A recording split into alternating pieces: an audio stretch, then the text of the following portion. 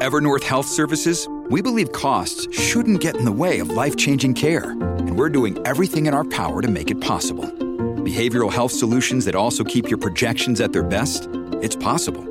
Pharmacy benefits that benefit your bottom line? It's possible. Complex specialty care that cares about your ROI? It's possible. Because we're already doing it. All while saving businesses billions. That's Wonder made possible. Learn more at evernorth.com/wonder. And welcome, everyone. We are delighted to be here today. We had some trouble getting back from Europe, so we had to cancel yesterday, and Dr. David Martin kindly agreed, and Dr. Kelly as well, Dr. Kelly Victory, agreed to push until today, so we are very privileged to have both of them with us. This should be a very interesting conversation. Stand by. After the ad break, I'm going to play for you the tape that caught my attention, why we're speaking to Dr. Martin today. Dr. Martin received a master's in science from Ball State, a doctorate from the University of Virginia. He has said some very provocative things about the virus, including at the European Parliament. He alleged that COVID-19 was premeditated and that the virus itself was a biological weapon of genocide. He's going to talk about his history following, fighting, working with this coronavirus or something similar for many years. Reminder, we've got Viva Farian here on Friday, Li Meng Yen on Tuesday, and Ivor coming on Wednesday. We'll be right back with Dr. David Martin after this. Our laws, as it pertains to substances, are draconian and bizarre. The psychopaths start this way. He was an alcoholic because of social media and pornography, PTSD, love addiction, fentanyl and heroin. Ridiculous. I'm a doctor, for sake. Where the hell do you think I learned that? I'm just saying, you go to treatment before you kill people. I am a clinician. I observe things about these chemicals. Let's just deal with what's real. We used to get these calls on Loveline all the time. Educate adolescents and to prevent and to treat. If you have trouble you can't stop and you want help stop it, I can help. I got a lot to say. I got a lot more to say.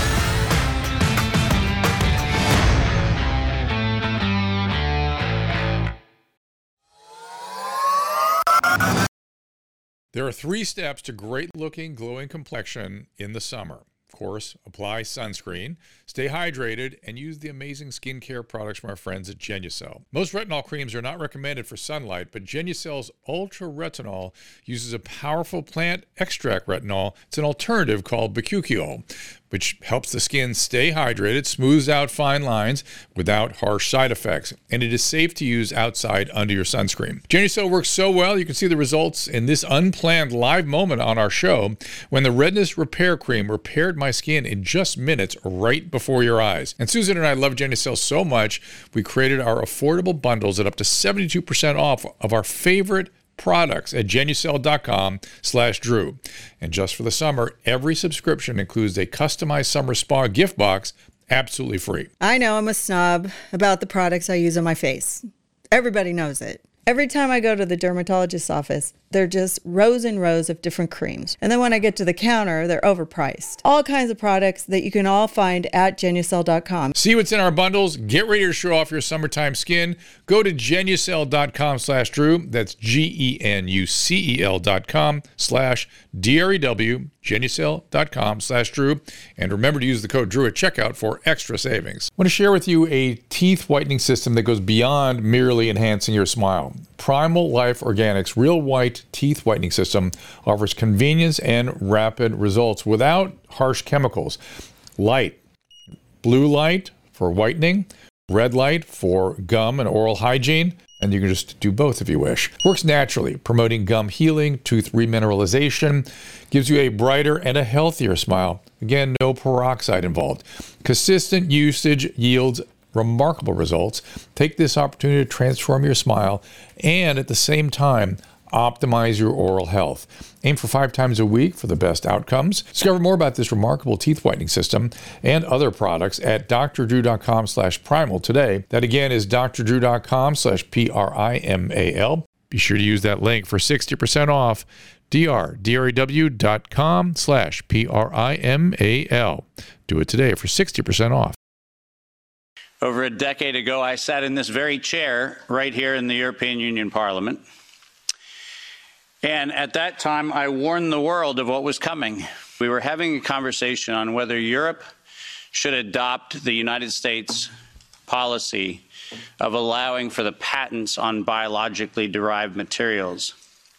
And at the time, I urged this body, and I urged people around the world, that the weaponization of nature against humanity had dire consequences. Tragically, I sit here today with that unfortunate line that I don't like to say, which I told you so. And here we are. Dr. David Martin joins us. Dr. Martin, welcome. Thank you for being here today. Dr. Drew, it's an honor to be here. Thank you. So I want to start with, I want to hear your history with the virus, how you were able to get to the point where you could say, I told you so. And then what is it about you and your training that, because I want to anticipate criticism here, and I'm wondering if you could also address what your training and background is such that you're in a position to have evaluated these sorts of things. Yeah, well, there's probably two threads that are worth pulling, Drew. The first is that in the early 1990s, I ran the clinical trials program for the University of Virginia Medical School, where we established in the Commonwealth of Virginia the first ever medical device contract research organization for clinical trials to submit to the FDA. And so my medical school appointments, which were in orthopedic surgery and radiology at the time, were the academic reason why I was there, but the business reason I was there was to run clinical trials. So my expertise professionally was doing clinical trials for the FDA. So I kind of know what I'm doing there. And the companies that we worked with included Siemens and GE and Picker and Diagnostic Systems Labs and all kinds of companies, Boehringer Mannheim, others, where our work was to evaluate medical technologies and medical claims. So I have a background in the sciences. And in fact, my PhD was the first kinematic assessments of how to look at soft tissue and MRIs. So it's a very geeky subject, but that's what I was doing for my PhD as well. The other arm of this is that in the 1990s, I had a company called Mosaic Technologies, and we did treaty-restricted technology transfer. And specifically what that means is that we went into countries around the world who were prohibited from exporting offensive military technology. And our job on behalf of the United States government was to review technologies that had military origins, but find ways for those to be used in civilian applications. And many of those, by the way, were in healthcare applications, telemedicine, various imaging technologies, et cetera.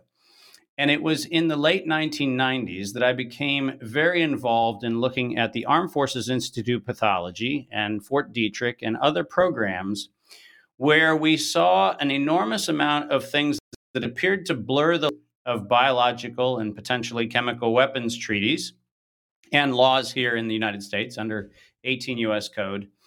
And it was beginning in that period of time, the late 1990s, and specifically in 1999, that we encountered a very concerning piece of information.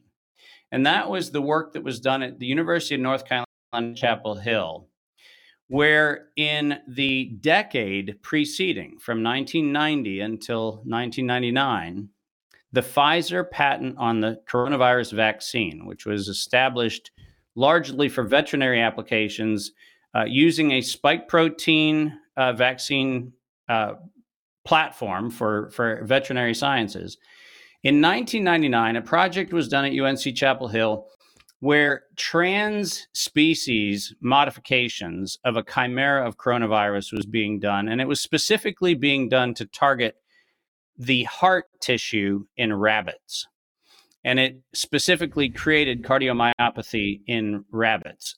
And it was that attracted Dr. Anthony Fauci and NIAID's research dollars, which gave rise to a very alarming patent that was filed in 2002 at the University of North Carolina, Chapel Hill, which actually patented an infectious replication defective clone derived from the coronavirus model. And this is quite alarming because the words infectious replication defective not only suggested, but the patent went on to quite literally describe the use of coronavirus not as a descriptor of a pathogen, but a biologically derived substance that could be used both as a vaccine vector, but could also be used as a biological weapons agent.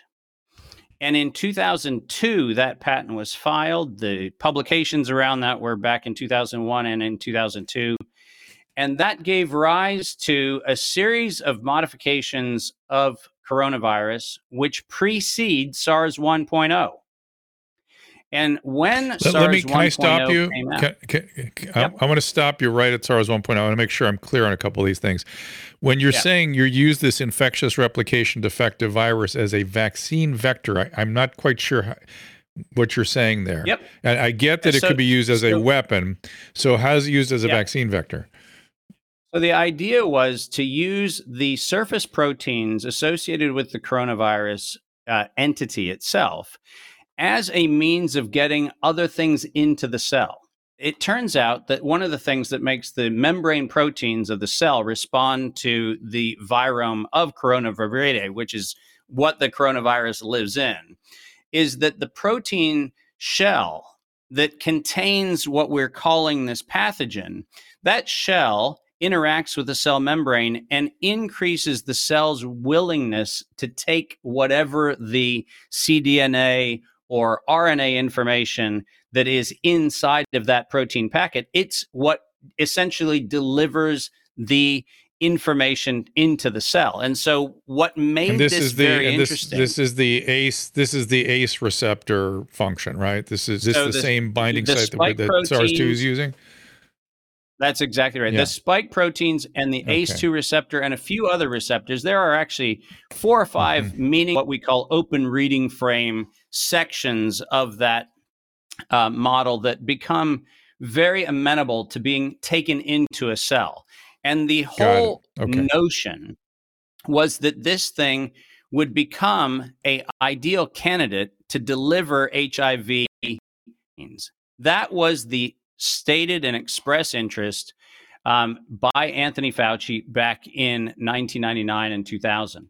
So the idea of using this viral model as a technology is alarming, to say the least, when we don't fully understand that the duration of this thing already had gotten from gastrointestinal disease, which is where the vast majority of animals experience coronavirus-associated problems. All of a sudden, we're now targeting human hearts and human lung tissue, to the point where we had the same researchers talk about the opportunity this had to infect human lung tissue. These kinds of statements, where you're actually talking about the possibility of amplifying an animal pathogen and making it available for human infection, is at best alarming, and at worst, a violation of the law. And what creates the kind of giant red letter day for us was in fact that 2002 patent filing that precedes the outbreak, allegedly, of SARS. Because we did not have SARS until we had the infectious replication defective clone of coronavirus. SARS-1. And the history is what it is. SARS-1.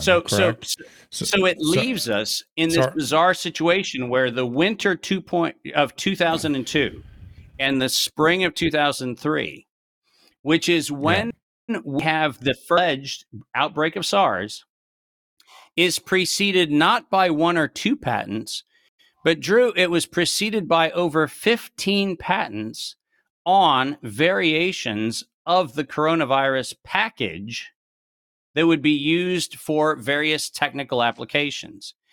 Now, I have been very frequently, and I'll address this head on. I mean, having been a biological weapons inspector for the United States officially in 2002, again in 2003, and then representing the United States interests at the first biological weapons and biological research program that was hosted in Tehran in 2004. A lot of people sit there and go, okay, well, hold on a minute. Biological weapons. We didn't know this was about biological weapons. Well, the problem is, ever since the 1950s, the late 1950s, even though the United States passed laws against biological weapons, we decided that it would be in our national interest to research biological weapons, allegedly so we could come up with countermeasures. But Dr. Drew, this is where we have a moral and ethical problem, because in 2005, what happened was Ralph Barrick, the same guy who came up with the infectious replication defective clone, Ralph Barrick made a presentation funded by the MITRE Corporation and DARPA. And in that presentation, he titled his presentation Biohacking Coronavirus Biological Enabling Warfare Technology. And I don't know how you can spin a title of a presentation, Biowarfare Enabling Technology, and not derive from that the conclusion that that's a biowarfare program. This was not about medical countermeasures. This was not about coming up with treatments. This was not coming up with this idea of, hey, is there a way that bad actors would do this? This was specifically stating that we were doing it. And not by implication. It quite literally was the presentation that was made. And therein lies the problem. You can't hide behind the admission that not only was this a biological weapons program as stated as such, this is not me implying anything. It's actually right off of Ralph Barrick's professional CV and right off of the MITRE official documents of the meeting at DARPA. This was a biological weapons program, and our allies knew about it. When I was in Slovenia in 2000, when I was in Tehran in 2004, these were topics that were in conversation at that time, along with, and viewers need to remember that this all came out in large part because we'll remember in September of 2001, the United States was attacked allegedly by anthrax, only to find out that that anthrax was released by the United States military. And the year preceding that particular alleged attack, the United States Defense Department received authorization from the FDA to get ciprofloxacin, drug for inhalation anthrax, approved with not a single clinical study establishing its safety or efficacy.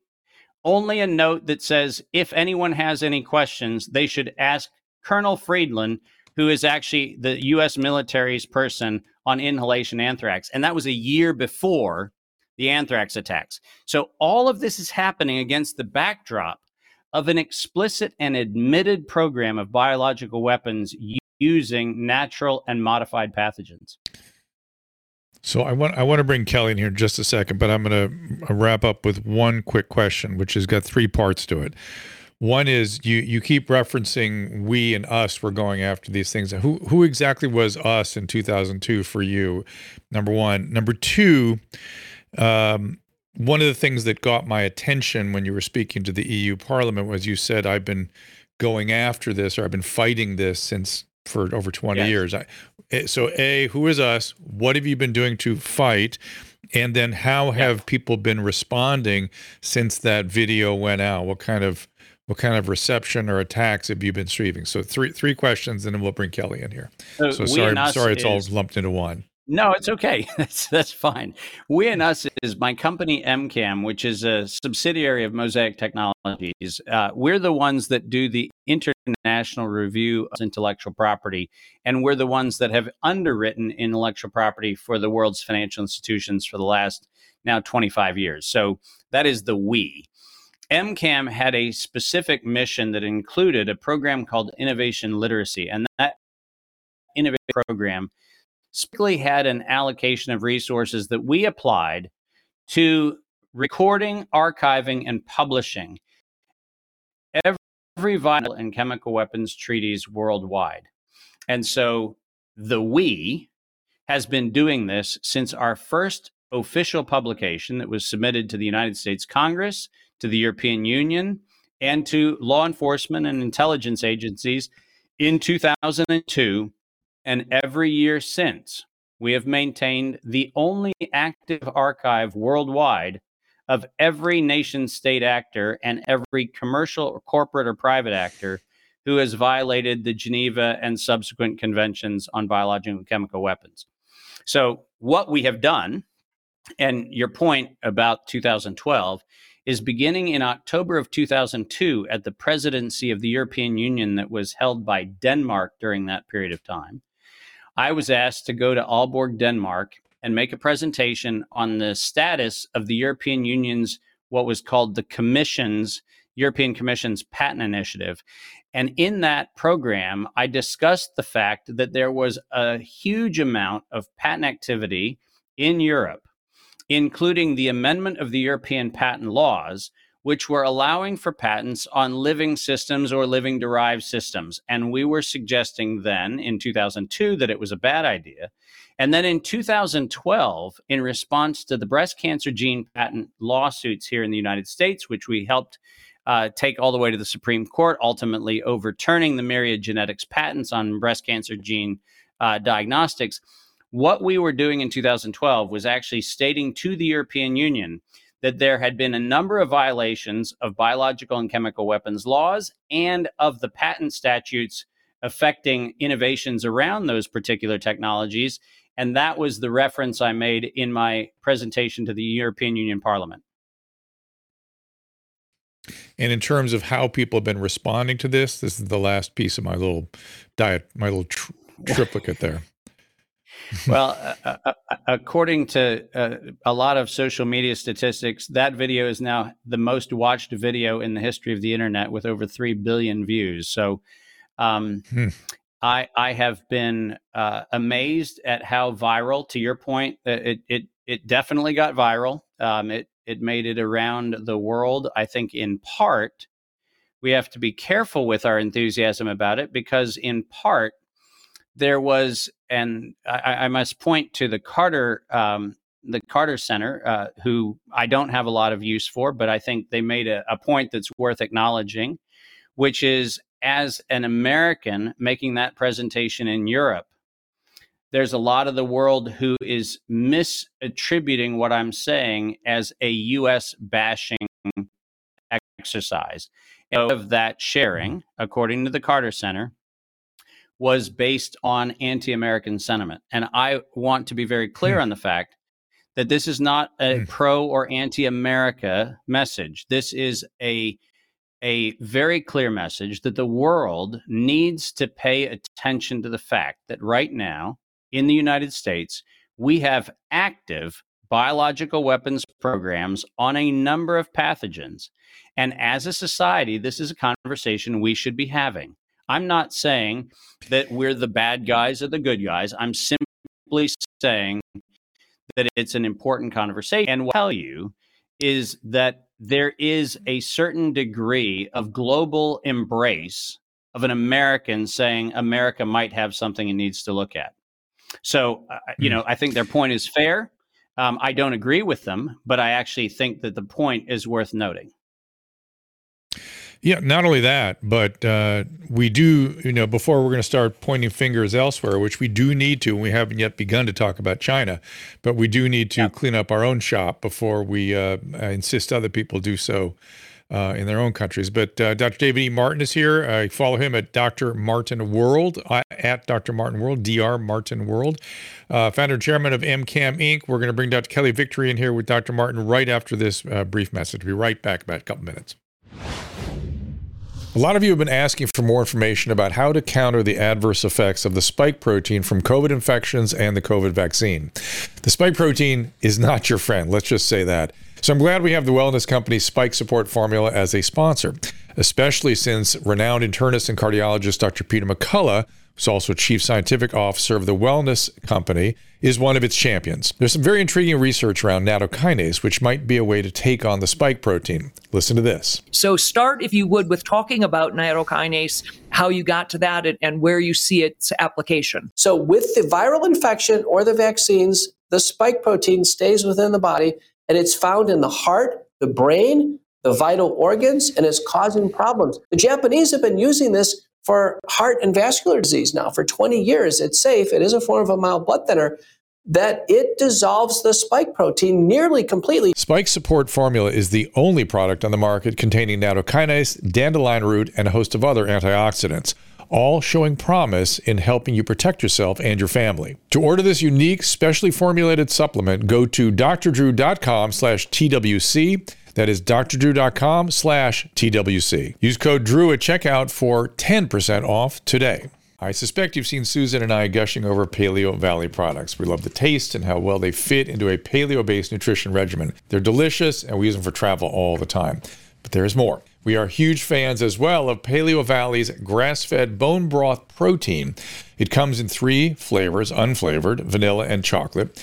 It's a powder you can add to really anything. We add it to coffee literally every day. Smoothies, baked dishes, just hot water, dissolves really easily. The bone broth protein is made with 100% grass-fed and finished bones that are free from pesticides or antibiotics and are slow simmered to extract as much collagen as possible. As we age, collagen breaks down. That's what wrinkles are. And research shows that there are significant benefits to adding a collagen source in your diet. I don't think it's too much to say it's changed our lives. And Susan is now reporting that after drinking the bone broth for a few weeks, her hair is stronger and longer, and nails are stronger too. Try it for yourself. You can order at drdrew.com/paleovalley and use Dr. Drew at checkout to save an additional 15%. Some platforms have banned the discussion of controversial topics. If this episode ends here, the rest of the show is available at drdrew.tv. There's nothing in medicine that doesn't boil down to a risk-benefit calculation. It is the mandate of public health to consider the impact of any particular mitigation scheme on the entire population. This is uncharted territory, Drew. Boy, those public health mitigation procedures are still having... I was talking to someone recently who was dealing with 13-year-olds, and they'd been so severely traumatized through all this. But Dr. Victory, welcome back to the show. People were abuzz over on Restream. I know they're very anxious to see you looking and doing so well. You can give them an update if you wish, but it's a pleasure to have you here. I give you Dr. David Martin. Thank you. And thank everybody for their well wishes. It's meant the world to me, and I have no question it's why I'm doing as well as I am. So updates to follow, but keep the prayers coming. Dr. Martin, thank you for being here. I've been so looking forward to this conversation, and I appreciate your willingness to flex your schedule to accommodate our schedule change. It would have been a crime. I know our viewers have really been looking forward to this as well. Before I get into the weeds, and Drew can always, trust me to get into the weeds on things, and I certainly will go to China. I am the heat-seeking missile here. But before I start, I want to amplify something that Drew started with, which was your background, your pedigree. Yeah. A lot of times we get criticism from people say, oh, this person isn't a vaccinologist, or they're not an infectious disease expert, or, they're not an epidemiologist. And I would submit that you have far better experience, far deeper experience in the intricacies and nuances of the regulatory process, what's expected of the FDA, what the normal procedures are, and furthermore, how procedures may have been breached in the process of this pandemic debacle. So we're going to get into that. I want to start right out of the box with gain of function. Yes. People, you're talking about, weaponization of things. And, I'm going to call it the phrase that most people are familiar with and have become familiar with during the pandemic, which is gain of function. And despite the fact that, as far as I'm concerned, Anthony Fauci perjured himself on multiple occasions by denying that was going on, when you take a pathogen, whether it's a virus or a bacterium or anything else capable of creating illness or disease, and you enhance its pathogenicity, you enhance its lethality. That is the definition of gain of function. And although there are darn few things that I agreed with President Obama about, I was a strong supporter of the moratorium that was placed under his tutelage in 2014 on gain of function research because it was deemed to be so dangerous. So start with that. Do you have any question that this constituted gain of function, and just talk a little bit about what happened here with regard to this? So Kelly, I am a very outspoken critic of Rand Paul because I'm a kind of a prosecutor. I actually studied law at the University of Virginia too. A lot of people don't know that, but I'm a huge fan of delivering the evidence when you have it. And in October of 2014, the University of North Carolina, Chapel Hill received a letter from Anthony Fauci's NIAID saying that Ralph Barrick's research, and by the way, if you want to look at it, I have it up on my Twitter feed. It says this research is gain of function, and it says gain of function. It doesn't say anything else. It says it's gain of function. And not only does it say it's gain of function, but Kelly, it gets worse. They actually modified the gain of function grant and authorized it to be used in vivo. Now, that's a Latin term. Not everybody's familiar with that. But a lot of gain of function research is done with computer simulation or in laboratory models or in petri dishes or in what have you. But this particular gain of function was not only not subject to the moratorium. The last sentence and the last paragraph on the first page of that letter says that since the grant is already funded, you can keep doing the moratorium research. It says it right on the page that, once again, I put up on my Twitter feed. So people who sit there going, well, are you reading into something? No, I'm not reading into something. It actually says it's a gain of function study. You are authorized to keep going during the moratorium because we already funded you. Now, I don't know what kind of moratorium that is, but what I also know is the University of North Carolina, Chapel Hill knew that what they were doing was in violation of the moratorium because in a very interesting article, and I just had it here because I figured I might anticipate your story, right?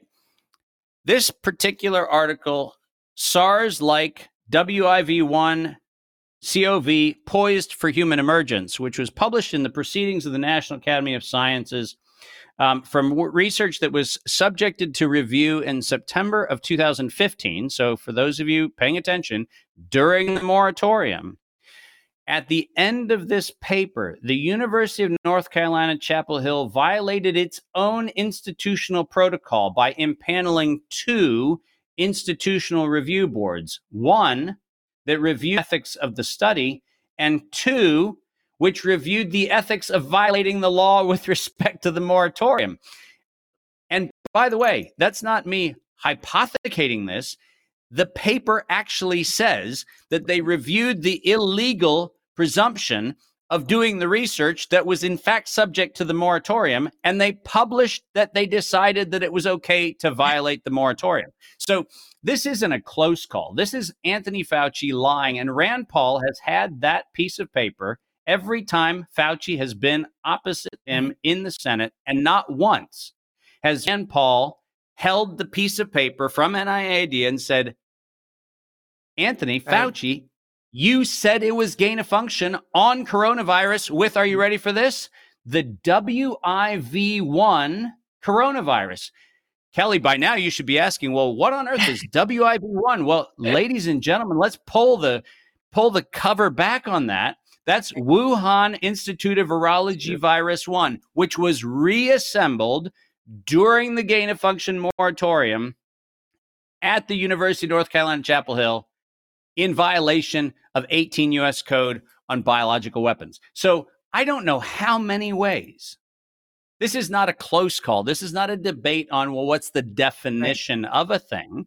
This is them using their own language and saying in October 2014, we know there's a moratorium. We know we're violating the moratorium. We know we're violating it because there's money in violating it. We know we're doing it in North Carolina, and we know we're doing it on the Wuhan Institute of Virology Virus 1. How much more do you need to prove that this was not some sort of nonsensical lab leak or accident or anything else? There is zero chance that a 2016 publication that says that the Wuhan virus is poised for human emergence leaves us with any doubt that humans built this, that humans deployed it, and that the United States and China acted in collaboration to unleash hell on earth. You're 100%, and we're going to continue with you leading us down this path. I got kicked off every social media platform for saying that this was lab created back in March of 2020 because it was irrefutable then. The data are unassailable. We have the evidence. So now Okay, so now you've connected that Anthony Fauci specifically tells Ralph Barrick at the University of North Carolina, Chapel Hill, my alma mater, by the way, that they can continue with gain of function research, which he calls it that because they were fundamentally grandfathered in. They'd already gotten the grant. They break the law and they cover up, make it, they acknowledge that they are, but that they've made a decision to do it. Now, enter Peter Daszak and EcoHealth Alliance. Lead us how it goes from Chapel Hill over to, ground zero in Wuhan. Yeah, so that's where this thing gets a little bit of problematic with respect to what has been reported versus the evidence. The evidence is that somewhere around 2012 or 2013, there were samples allegedly taken from 3 to 5, and depends on whose data you look at, but 3 to 5 miners in the Guangdong province of China who had a very, very nasty response, allegedly to exposure to bat guano, which is these people were in a cave shoveling bat shit, literally, and got some sort of respiratory problem that was quite severe. Glassy lungs, all the kinds of things we associate with quite bizarre and idiopathic forms of pneumonia. And what was allegedly sampled was prepared by the laboratory of Zhengli Shi, who was a virologist who collaborated with Ralph Barrick for many years and had numerous collaborations on both black projects through DARPA as well as NIH-funded projects through NIAID, and they have been collaborating for quite some time. And what happened was that, according to Ralph Barrick's own written admission, which we got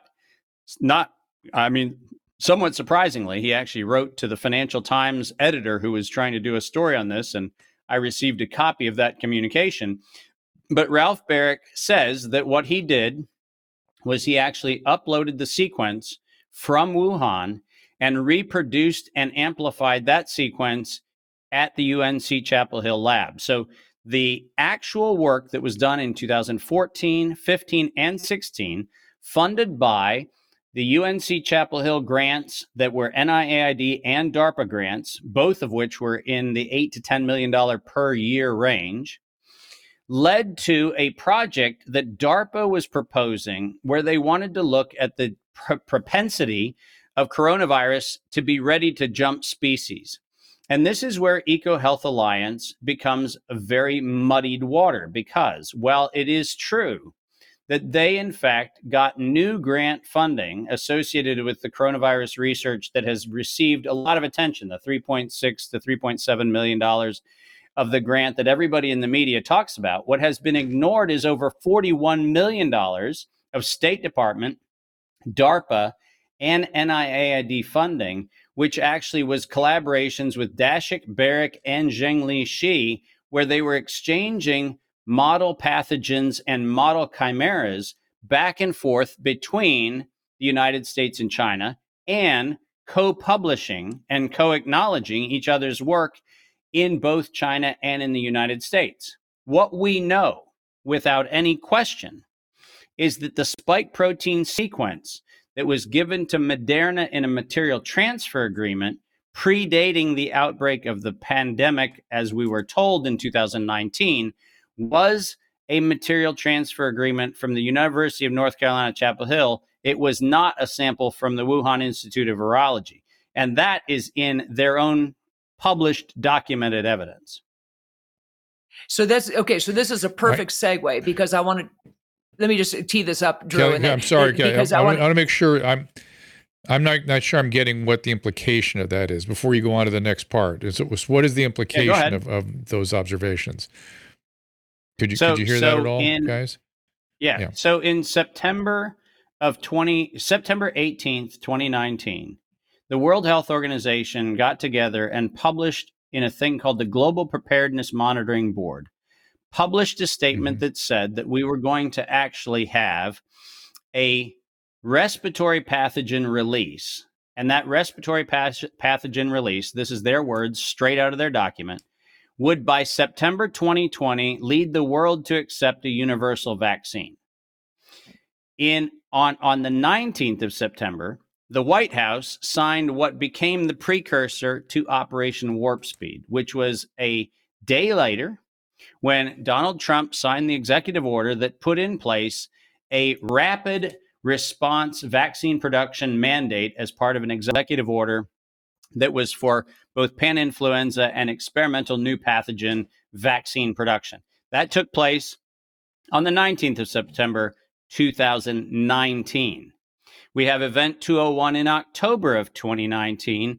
And then in November, a month before Patient 1, allegedly in China, there is a material transfer agreement between the University of North Carolina, Chapel Hill's Ralph Baric and Moderna, transferring a sequence of a spike protein associated with the Wuhan virus coronavirus for the production, in Ralph Baric's written statement to the Financial Times, where he says that the information he transferred was for the Moderna injection, predating Patient 1.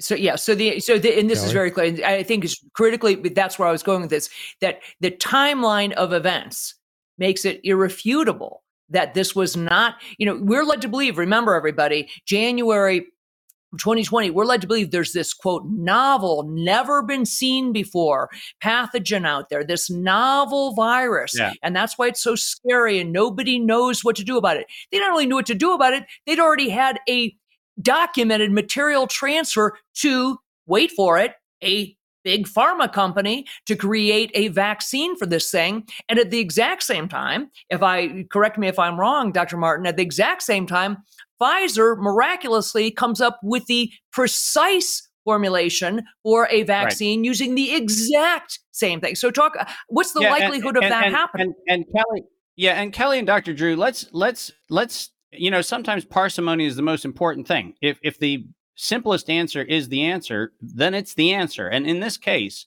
not only is what I'm saying all documented, but what makes it slightly worse is that Anthony Fauci, in his own email about the whole lab leak versus natural hypothesis, specifically stated that the reason why he did not want Ralph Baric anywhere in the room during those discussions is, quote, because he was too close to the Wuhan Institute of Virology. If you were doing an investigation into a crime, wouldn't you want the person who actually had the best evidence to be your lead investigator? How ridiculous is it to say that Ralph Baric was disqualified from being in the lab leak conversation, but on February 2nd, he was qualified to be the guy that makes up the story that this is a, quote, novel pathogen? Because for the ICTV, the World Health Organization's International Committee on Taxonomy of Viruses, he was the person who was the person stipulated to say that this thing was not made in his lab. Isn't it convenient? Isn't it convenient that the guy who actually decided that this was novel is also the guy who had the patents filed on the thing and didn't want the public to know he had already patented it? It's mind-boggling. And the evidence train, unfortunately, in this case, is so thick that what has happened is we have been overwhelmed by all of the alleged conspiratorial and contingency stories rather than looking at the evidence. The evidence speaks for itself. And the evidence said that Anthony Fauci knew it wasn't novel. Ralph Baric knew that he had patented the methodology. And the UNC Chapel Hill labs knew that they had signed the material transfer agreement and assigned, by the way, the 2002 patent that I mentioned. They had assigned it in 2018, a year ahead of time. They had assigned it back to NIH in an unprecedented and undocumented consideration move, which has never been done before. So all of this is at least a year premeditated, all of it. So when I have said many, many times, Dr. Martin, during this pandemic, that I believe that the entire purpose of the pandemic was to make mRNA a household word, to make people believe that this platform was tried, tested, very safe, and it is so useful to many people for lots of different applications. Now, so I've always assumed it was about making mRNA universal itself because it can be used for lots of different things, and there's a lot of money in it. You said you used the phrase universal vaccine. When you say universal Yes. vaccine, that was their goal, Yes. do you mean specifically mRNA, or what do you mean by universal vaccine? Unpack that. Well, that's a beautiful question. And let's go to my favorite quote that I refuse to do a show without quoting, which is Peter Daszak. This is published in February of 2016, but the statement was made in 2015 during the gain of function moratorium. And this is a quote from the criminals themselves. This is not Dave Martin's opinion. This is their quote. Until an infectious disease crisis is very real, present, and at an emergency threshold, it is often largely ignored. Now, listen to this carefully. To sustain the funding base beyond the crisis, we need to increase the public understanding for the need of medical countermeasures such as a pan-influenza or pan-coronavirus vaccine. A key driver is the media, and the economics will follow the hype. We need to use that hype to our advantage to get to the real issues. Investors will respond if they see profit at the end of the process. Oh, now, what do I mean by coercion, by domestic terrorism, by any of the things I'm saying? Well, what I mean is that this is a crime that was admitted to being perpetrated on America and the world by the people who perpetrated the crime. And they even told us it would be the media hype that would get the public to accept the need for the medical countermeasure. We would need to use that hype to our advantage. And, quote, investors will respond if they see profit at the end of the process. Now, Dr. Drew, Dr. Kelly, certainly in my medical training, did you ever in any medical school day in your life get told that the first goal of public health is to make sure investors profit at the end of a media hyped process? Is that part of our standard medical training? Is it any? And Dr. Drew, listen, your work and the patent work in opioid crisis, is something that I can't leave this opportunity without commenting on, because I, for years, tried to highlight the Sackler family's abuse of opioids and the opioid epidemic in the United States. The longest emergency use authorization we have had in this country is the opioid crisis, and the public doesn't know this. But what they don't know even worse is that the Sackler family patented non-addictive formulas of opioids so that they could not be produced. Okay? So this is not an accidental oops. This is criminals acting in a criminal fashion to harm people. It is not an accident. This is not an epidemic or a pandemic. But I'm glad you brought the opiate crisis up, because I keep looking at that as a model for what happened during COVID. Correct. In sense that the playbook was exactly the same. But there's two components. But there are two components.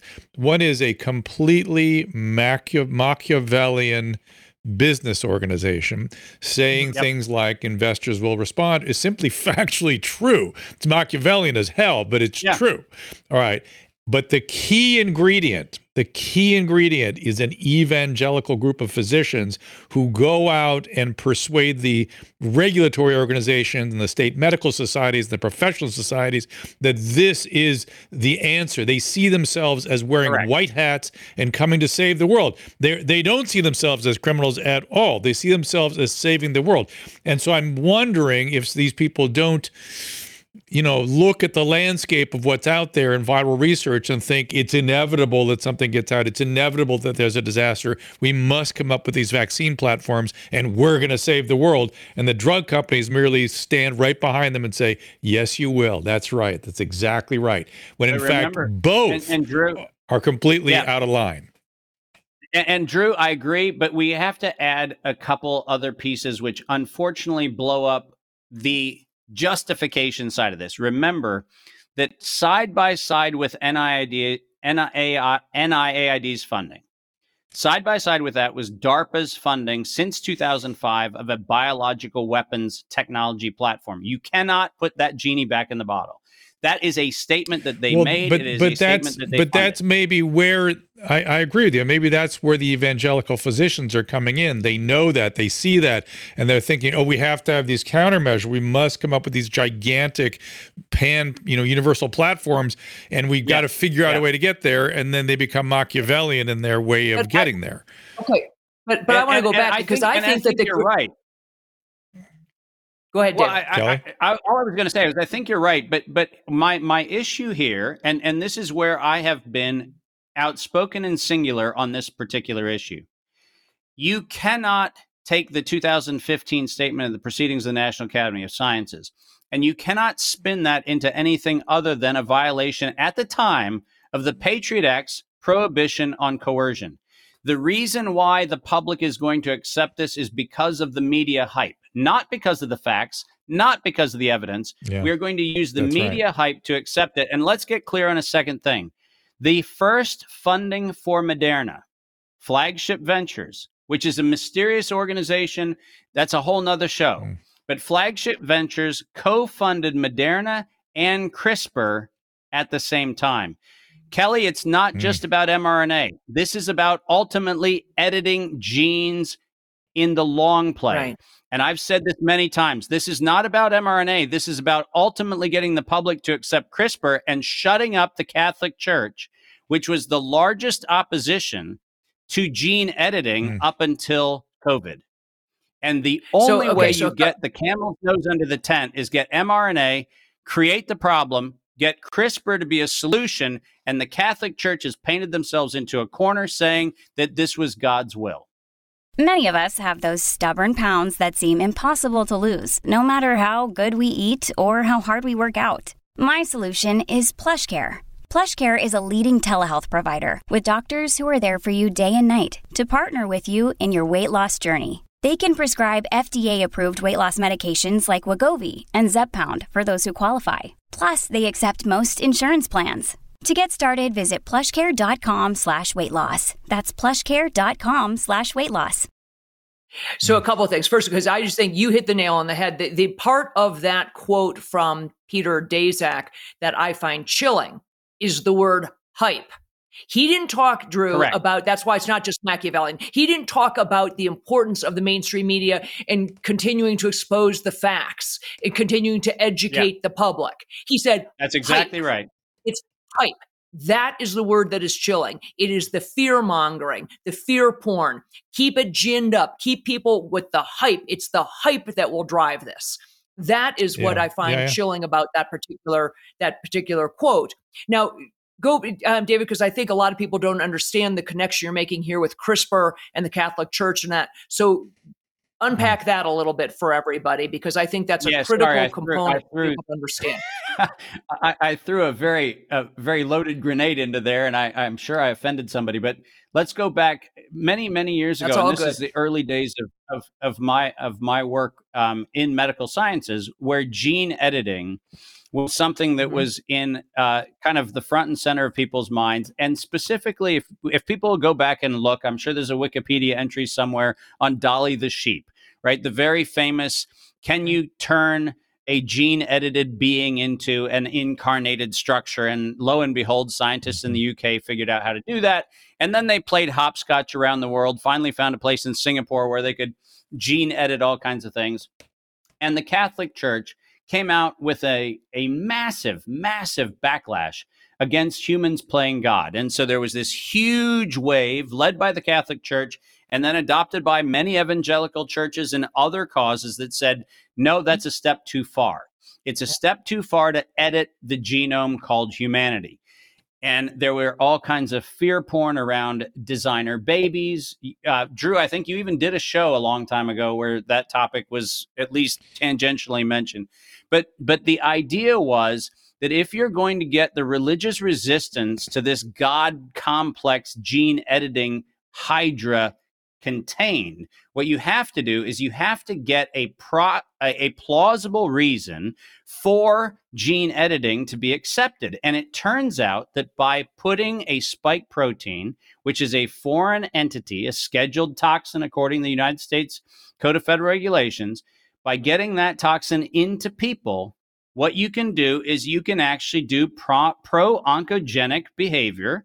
And it's specifically, let's talk about what that is. The pseudouridine in the shot is a pro-cancer agent. And so what you do is you create a shot, you get people to take it. That shot then becomes ubiquitous. And now you need to edit the problem that you wrote into the human gene. And lo and behold, we justify CRISPR. So this is the backdoor way of getting CRISPR accepted in mainstream. And by the way, Open Philanthropy, the company that funded Event 201, was the founding funder of the CRISPR technology in the Northeast. Their first investment was CRISPR, not COVID. So the reason I'm saying this is because their money spoke their own behavior before they ever were outed. They had bet that this was the way to get CRISPR in, and Drew and Kelly, they got a CRISPR EUA before vaccines were approved. So again, I think the critical the critical question for me to you, David, would be, okay, the universal vaccine, the ability to modify the human genome, do you have a theory and maybe about why they would want to do that? Clearly, we always have the follow the money, and money is a very potent driver. I don't, for the world though, believe that that's all it is. This isn't just about money. I think it's about way more than money in my mind. But I'd love to hear your theories about what. And before you answer that, I just want to quickly just interject. If people want to learn about CRISPR, as a great sort of little historical book, nonfiction book called Codebreaker about the evolution of this technology. And let's remind ourselves that technology was taken by a Chinese scientist and actually used without any consideration or understanding that there was something ethically at issue here. And when he was confronted with his misadventure, he was confused, angry. You couldn't imagine why we wouldn't just forge on with this. So it's an interesting also cultural sort of commentary on how China see these things very differently than we do. But go ahead, Dr. Martin, answer Kelly's question there. Yeah.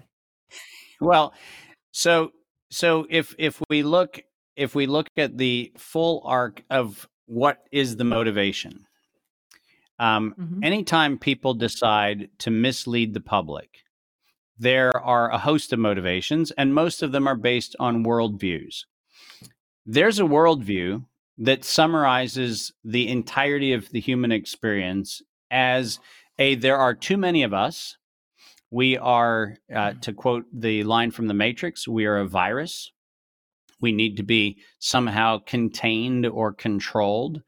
My wife and I do an enormous amount of work with people all over the world. We actually suggest that maybe there's a different worldview, and that worldview is that we actually are an amazing creation. Humanity is an amazing, amazing ecosystem. And if we learned how to dance with the world, we'd actually get along perfectly fine. And it is, in fact, our abject failure to understand our role in the ecosystem that's the problem, not that there are too many of us or there are too few or anything else. But listen, if you have a worldview that says that there is overpopulation, a need to contain the number of people on the planet, a need to contain a certain style of consumer-based lifestyle or whatever else, the fact of the matter is there is an enormous amount of morality that can justify the loss of a few for the benefit of the many, which is the public health expediency model that we've seen in the last several years, where we don't have any problem with acceptable death rates associated with medical countermeasures. And we are also fine in dealing with a world that says down the road a dependency on CRISPR, gene editing, will be a way to amplify the human experience. I'm reminded in 2003 of a statement made by Aubrey de Grey, who's an anti-aging specialist, who talked whimsically about a world where we don't need children anymore.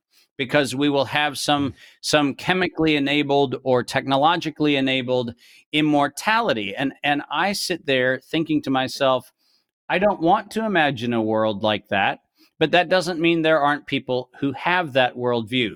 But let's be very clear about this particular situation. And let me be abundantly clear, because the money does matter. In 2020, we had fewer, listen to me carefully, fewer deaths during the pandemic than we had in 2021 with the injection. We had fewer dollars paid out in life insurance benefits during the unmedicated phase of the pandemic than we had the following year. Every single economic indicator shows that we did not have some sort of global pandemic, whether you're using the official death counts from Morbidity and Mortality Weekly, whether you're using economic data from life insurance companies, which is something I've covered for a long time. Ed Dowd's done some great work in this space too. If you look, what you will find is that in this particular instance, it really was about the money. But the money was about getting investors to invest in a digital health future where humans will be audited for their compliance with digital medicine, and that creates the ultimate consumer. And if people die in the process, it's a cost of doing business. And it is not something we're going to concern ourselves with, and we will make up data that is not actually real. Listen, life insurers have no motivation to lie about how many claims they paid. But why is it that in 2021, with medical countermeasures, life insurers paid $30 billion more? $33 billion of claims more for what was allegedly a medical countermeasure that was allegedly going to save lives. And during that same period of time, death rates went up, not down. This is not about a well-meaning oops. This is not about somebody overlooking a thing. This is about economics to create a new form of medical dependency called digital medicine and digital humanity. That's what it's about. No, and I'm cognizant of the clock winding down here, but I certainly wholeheartedly agree. I've said many, many times, this is not mistakes my government made. This is lies my government told me. And the question is, was it purely motivated by money? Or I think you are spot on that this is the consummate control mechanism. It's a way to hold people, to make us all puppets. And the question is, can we, is there a way out of it? I guess I would leave you with the question, can enough people say not only no, but hell no, and say, we can turn this around. We will take your digital currency. We will not take your social, score, whatever it is. You will not control me. Or in your mind, is the horse out of the barn? No, I'm a big fan of I guess naive optimism, because I've done very large projects that have brought justice in a very long horizon. Whether it was tax frauds in the early 2000s, which my company was very instrumental in breaking up, whether it was repatriating land that mining companies had stolen from indigenous communities in the Pacific. I mean, I've taken on a lot of impossible tasks, and I have won so many of them that I am not at all concerned that we can't take this one on. But we can't take it on if we don't have the right conversation. And the reason I'm so grateful to both of you for this conversation is the public conversation is not about who done it. The public conversation needs to be about what is the criminal conspiratorial structure of how the public sector and the private sector have hoodwinked the public to harm it while enriching themselves. This is no different from the conversations that took place at the turn of the last century in 1904 to the period in 1911, when we had the Anderson Commission and the Peugeot Commission, who investigated J.P. Morgan and said, hey, it's not right that one guy controls 86% of the GDP of a country. That's not right. That's not American. And what we need to be doing is having the right conversation. If we did not understand what went wrong with opioids in that, he did not understand what went wrong with COVID in that EUA. If we keep thinking this is symptom level control, then we lose. But if we understand that this is a fundamental structure that the public can do something about, and if we have a thoughtful conversation about what that problem is, we, the people, can take our nation and the world's ethical lead back. But we have to have the right conversation to get there. Well, I appreciate you leaving us on an optimistic, because I was thinking of the Martin Luther King quote, Drew. The arc of the moral universe is long, but it bends towards justice, and I choose to believe that. It's a great quote. I'm naively optimistic as well, I got to admit. Kelly, you holding up okay? Are you? I'm fine. No, I'm good. You doing good? I'm good. Dr. Martin, have you got a couple of, because we have so many calls lined up here. I wonder if you wanted to take a couple of questions from the Twitter Spaces. Are you up for that, Dr. Martin? Yeah, that's fine. Okay. First, though, First, I have a couple quick questions.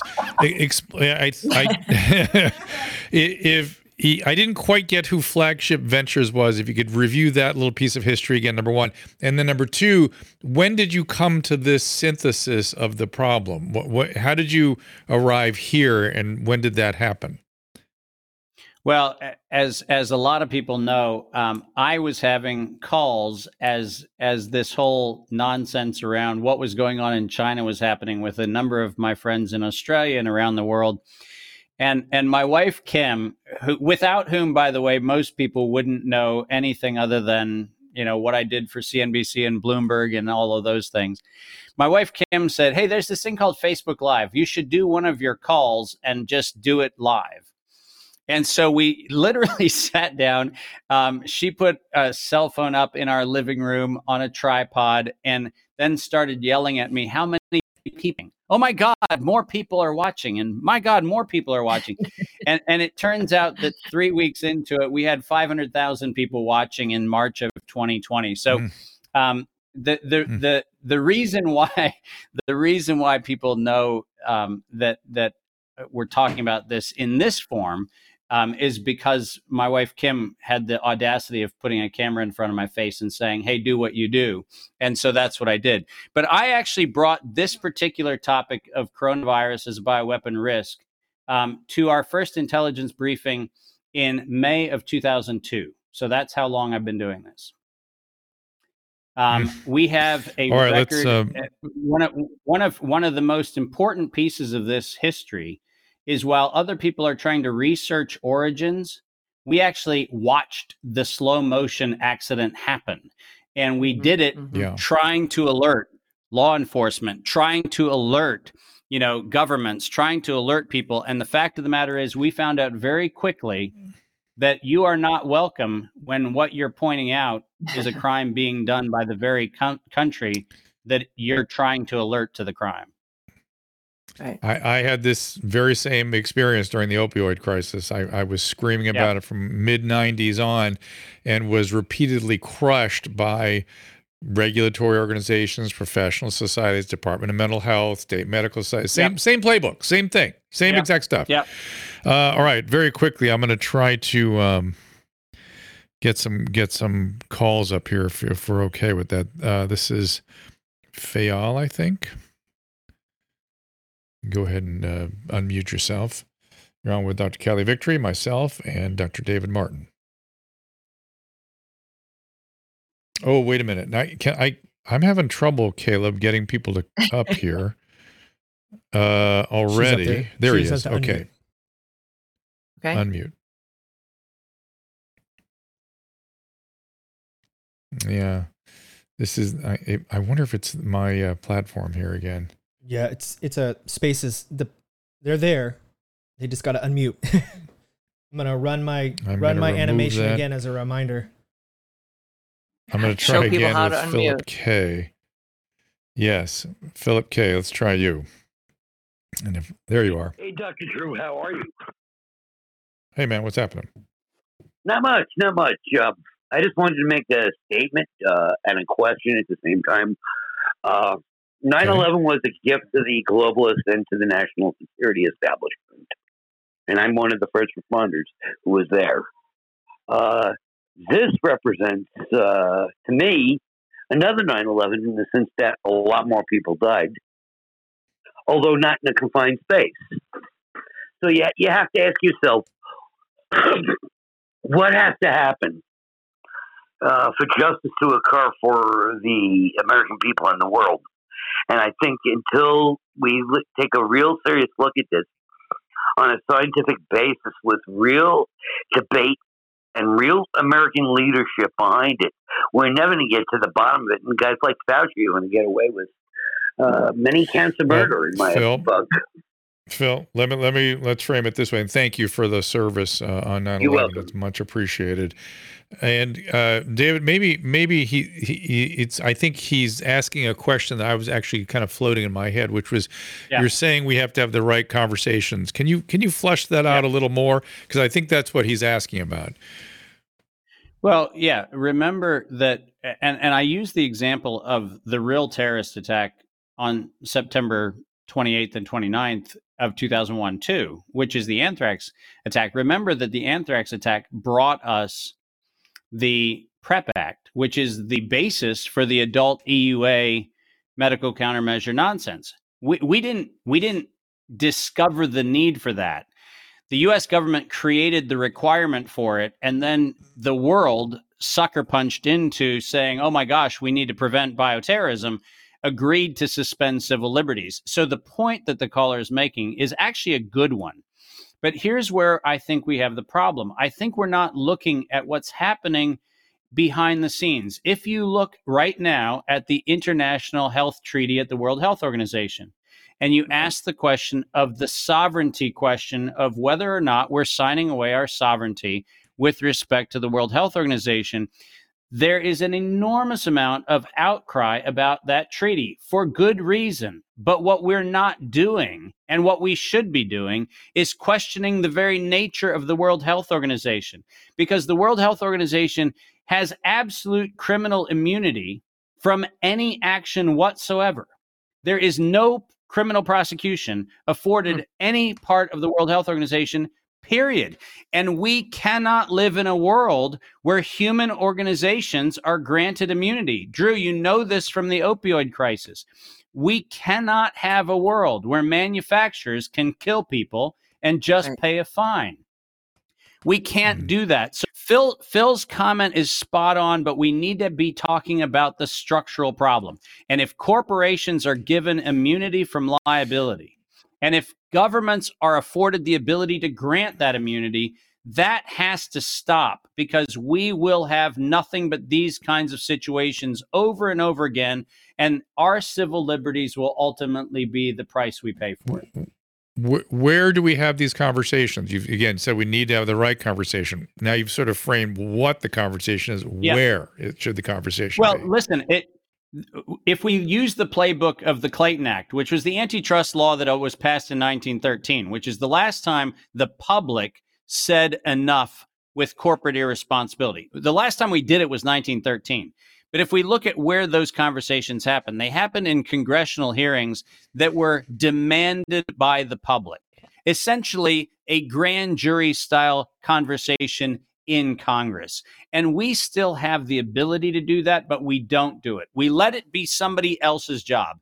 And we pretend that Rand Paul or Ron Johnson or somebody else is going to do it. And the fact is, we, the people, need to be leading that particular conversation, and we need to be demanding that our voice is actually part of the structure of it rather than merely the observer. Don't you think if we remove hang on for a second, Drew, if we removed the blanket immunity that has been granted to the pharmaceutical companies and the vaccine manufacturers, that alone, if we said, great, you are accountable for every single adverse event, don't you think that by itself would have changed the entire trajectory of this pandemic? Oh, absolutely. But remember, Kelly, we gave up our civil liberties in 2004 because we were told to fear a terrorist who actually turned out to be our Defense Department, right? We need to be smarter than that. We need to actually recognize that we, the people, have to actually own our accountability for complacency. And when we get surprised by the criminal conspiracy, we must look in the mirror first and say, hold on a second.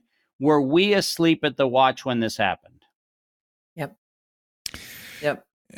And yeah, clearly, I understand what you're saying here. And Caleb, jump in. And we had just interesting news. I think this is just brand new news that was an interesting sort of tidbit that runs afoul a bit of what we were just talking about. Caleb? Yeah, I just actually read this, that the Supreme Court blocked, I think it was like 30 minutes ago to an hour, that they blocked the settlement from Purdue Pharma. They had trying to declare bankruptcy with a settlement worth $6 billion, but the Supreme Court blocked it. So I don't know what the next steps are, but there might be some justice done at some point. Well, but that's a great one. And listen, I sat in CNBC editorial meetings for years trying to get the story of the non-addictive formulas for opioids to be a newsworthy story. And let's be very clear on the fact that none of the Justice Department, none of the AGs, none of the cases are arguing the criminal conspiracy which gave rise to murder. This was death of people. This was not an economic harm. This is people in Connecticut and Ohio and Kentucky who are dead because a corporation decided to kill them. This is actually not something we should be settling for a financial settlement of a couple $1 billion. Well, now we have governments actively contributing to that by not allowing, particularly in states like California, not allowing practitioners to treat the people with the addictions now that have been generated from these substances. So there's duplicity all over the place. There's plenty of responsibility to sort of pass around. You've been very generous with your time, Dr. Martin. We've gone well beyond what we promised we would do. And Kelly, I don't want to wear you out neither. But I'll sort of give last words to each of you. Kelly, maybe you first. Well, truly, I so appreciate you being here, Dr. Martin. I was aware of your work before, your really riveting testimony before the European Parliament. But if anyone hasn't watched that testimony in full, it's definitely worth doing. Thank you for being here. Thank you for the work that you are doing. It is critical for people with the understanding that you have of the regulatory process and all of these agencies, which is far beyond my understanding. So thank you for what you're doing, and please keep up the good fight. Thank you, Kelly. And I want to just say it is such an honor to share this conversation with all of you and the viewers who are watching and who will watch. This is something where we have, without doubt, an opportunity to do some self-examination and to recognize that our democracy and every democracy requires an informed and engaged electorate. And the fact of the matter is, one of the things that I benefit from is having somebody who actually keeps me accountable every day. My wife, who has the ability to say, hey, I think you talked over somebody's head, or you made something too complicated. And I benefit from not only her inputs every day, but I benefit from each of these conversations. And what I would welcome from any and all of you who are listening, whether it's on Twitter, whether it's on other social media, wherever it is, make sure that if you're left with questions, one of the commitments I made was to make sure all of the statements I made are referenced. And if you go to our YouTube channel, Butterfly of the Week, you'll see that every single presentation we made has all of the source documents referenced in every presentation. So don't take my word for it. Be an independent consumer of information. Do your own research, come to your own conclusions, and together we can have the right conversation that will change the future of this situation. We've had some very interesting conversations, and Susan, doesn't David's description of his relationship with his wife, the operation, sound familiar? Sounds very familiar. As a matter of fact. Good for you. Good on you, David. Sounds very familiar because she was one that threw the she and Caleb threw the camera up during the coldest hours of the pandemic. Said we should help people understand these things. Just start talking to people. So here we are. Again, I've learned so much, very interesting talking to so many people. And I feel like, David, we should again bring you back in a few weeks. And Yes. you alluded to at least two topics that you said were an entire show unto themselves. Right. And I agree. And so I think we maybe make an effort to do that. But just to wrap things up, what do you recommend for people as if they are convinced, as you ask them to read their references and draw their own conclusions, if they are convinced, what are the first things they should do? Do we have specific recommendations? Yeah, we set up several, now actually almost 2 years ago, we set up a platform called prosecutenow.io, which unfortunately was hacked and destroyed. It is coming back. It will be announced on my Twitter. We're hoping to have it up in the next couple of days. Every single person, regardless of where they live on Earth, on that site had the ability to pick the state that they live in. That would download a draft criminal indictment and a draft disclosure to any elected official. It automatically sent it to elected representatives, governors, attorneys general, etc. And what we were able to do was send out several 100,000 letters requesting AGs and others to take action. The great news is that system, having been destroyed, is being reborn. It will be back up again. So I would encourage you, and I'll share it with you guys so that you can share it across your network. But Prosecute Now has all of the evidence, all of the federal criminal statutes. It has the United States federal case that we brought in Utah. It has all of those resources so that if you want to inform anyone, from a school board member to an employer to anybody else, of what this situation is about, all the evidence is there. It's put in a form that allows you to actually use it and share it and deploy it. And listen, I'll leave you with this observation. The reason why the media hype, back to Kelly's earlier observation, the reason why the media hype was so effective was the monotonous drone of fear porn. Every day, how many COVID cases, how many deaths, how many this, how many that. Listen, we need to use the same repetition technology to our advantage. We need to share this conversation. We need to share conversations like this. We need to share the great work of people like Peter McCullough. We need to share the great work of the late Zev Zelenko. We need to share that work frequently, so that just like the fear porn drove bad behavior, the opportunity to be fully educated can, in fact, drive good behavior. We have to use repetition and recitation. And so do yourself a favor and do your community a favor and share the messages so that they can be as loudly heard as the other side's message. We will leave it at that. Prosecute Now as soon as it becomes available. I'm sure you will let us know.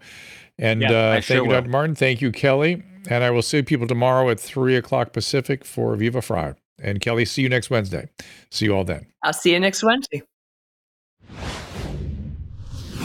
Ask Dr. Drew is produced by Caleb Nation and Susan Pinsky. As a reminder, the discussions here are not a substitute for medical care, diagnosis, or treatment.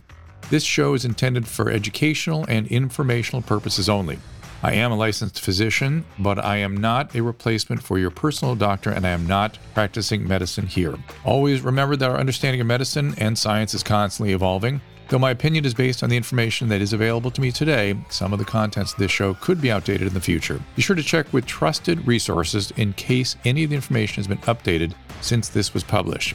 If you or someone you know is in immediate danger, don't call me, call 911. If you're feeling hopeless or suicidal, call the National Suicide Prevention Lifeline at 800-273-8255. You can find more of my recommended organizations and helpful resources at drdrew.com/help.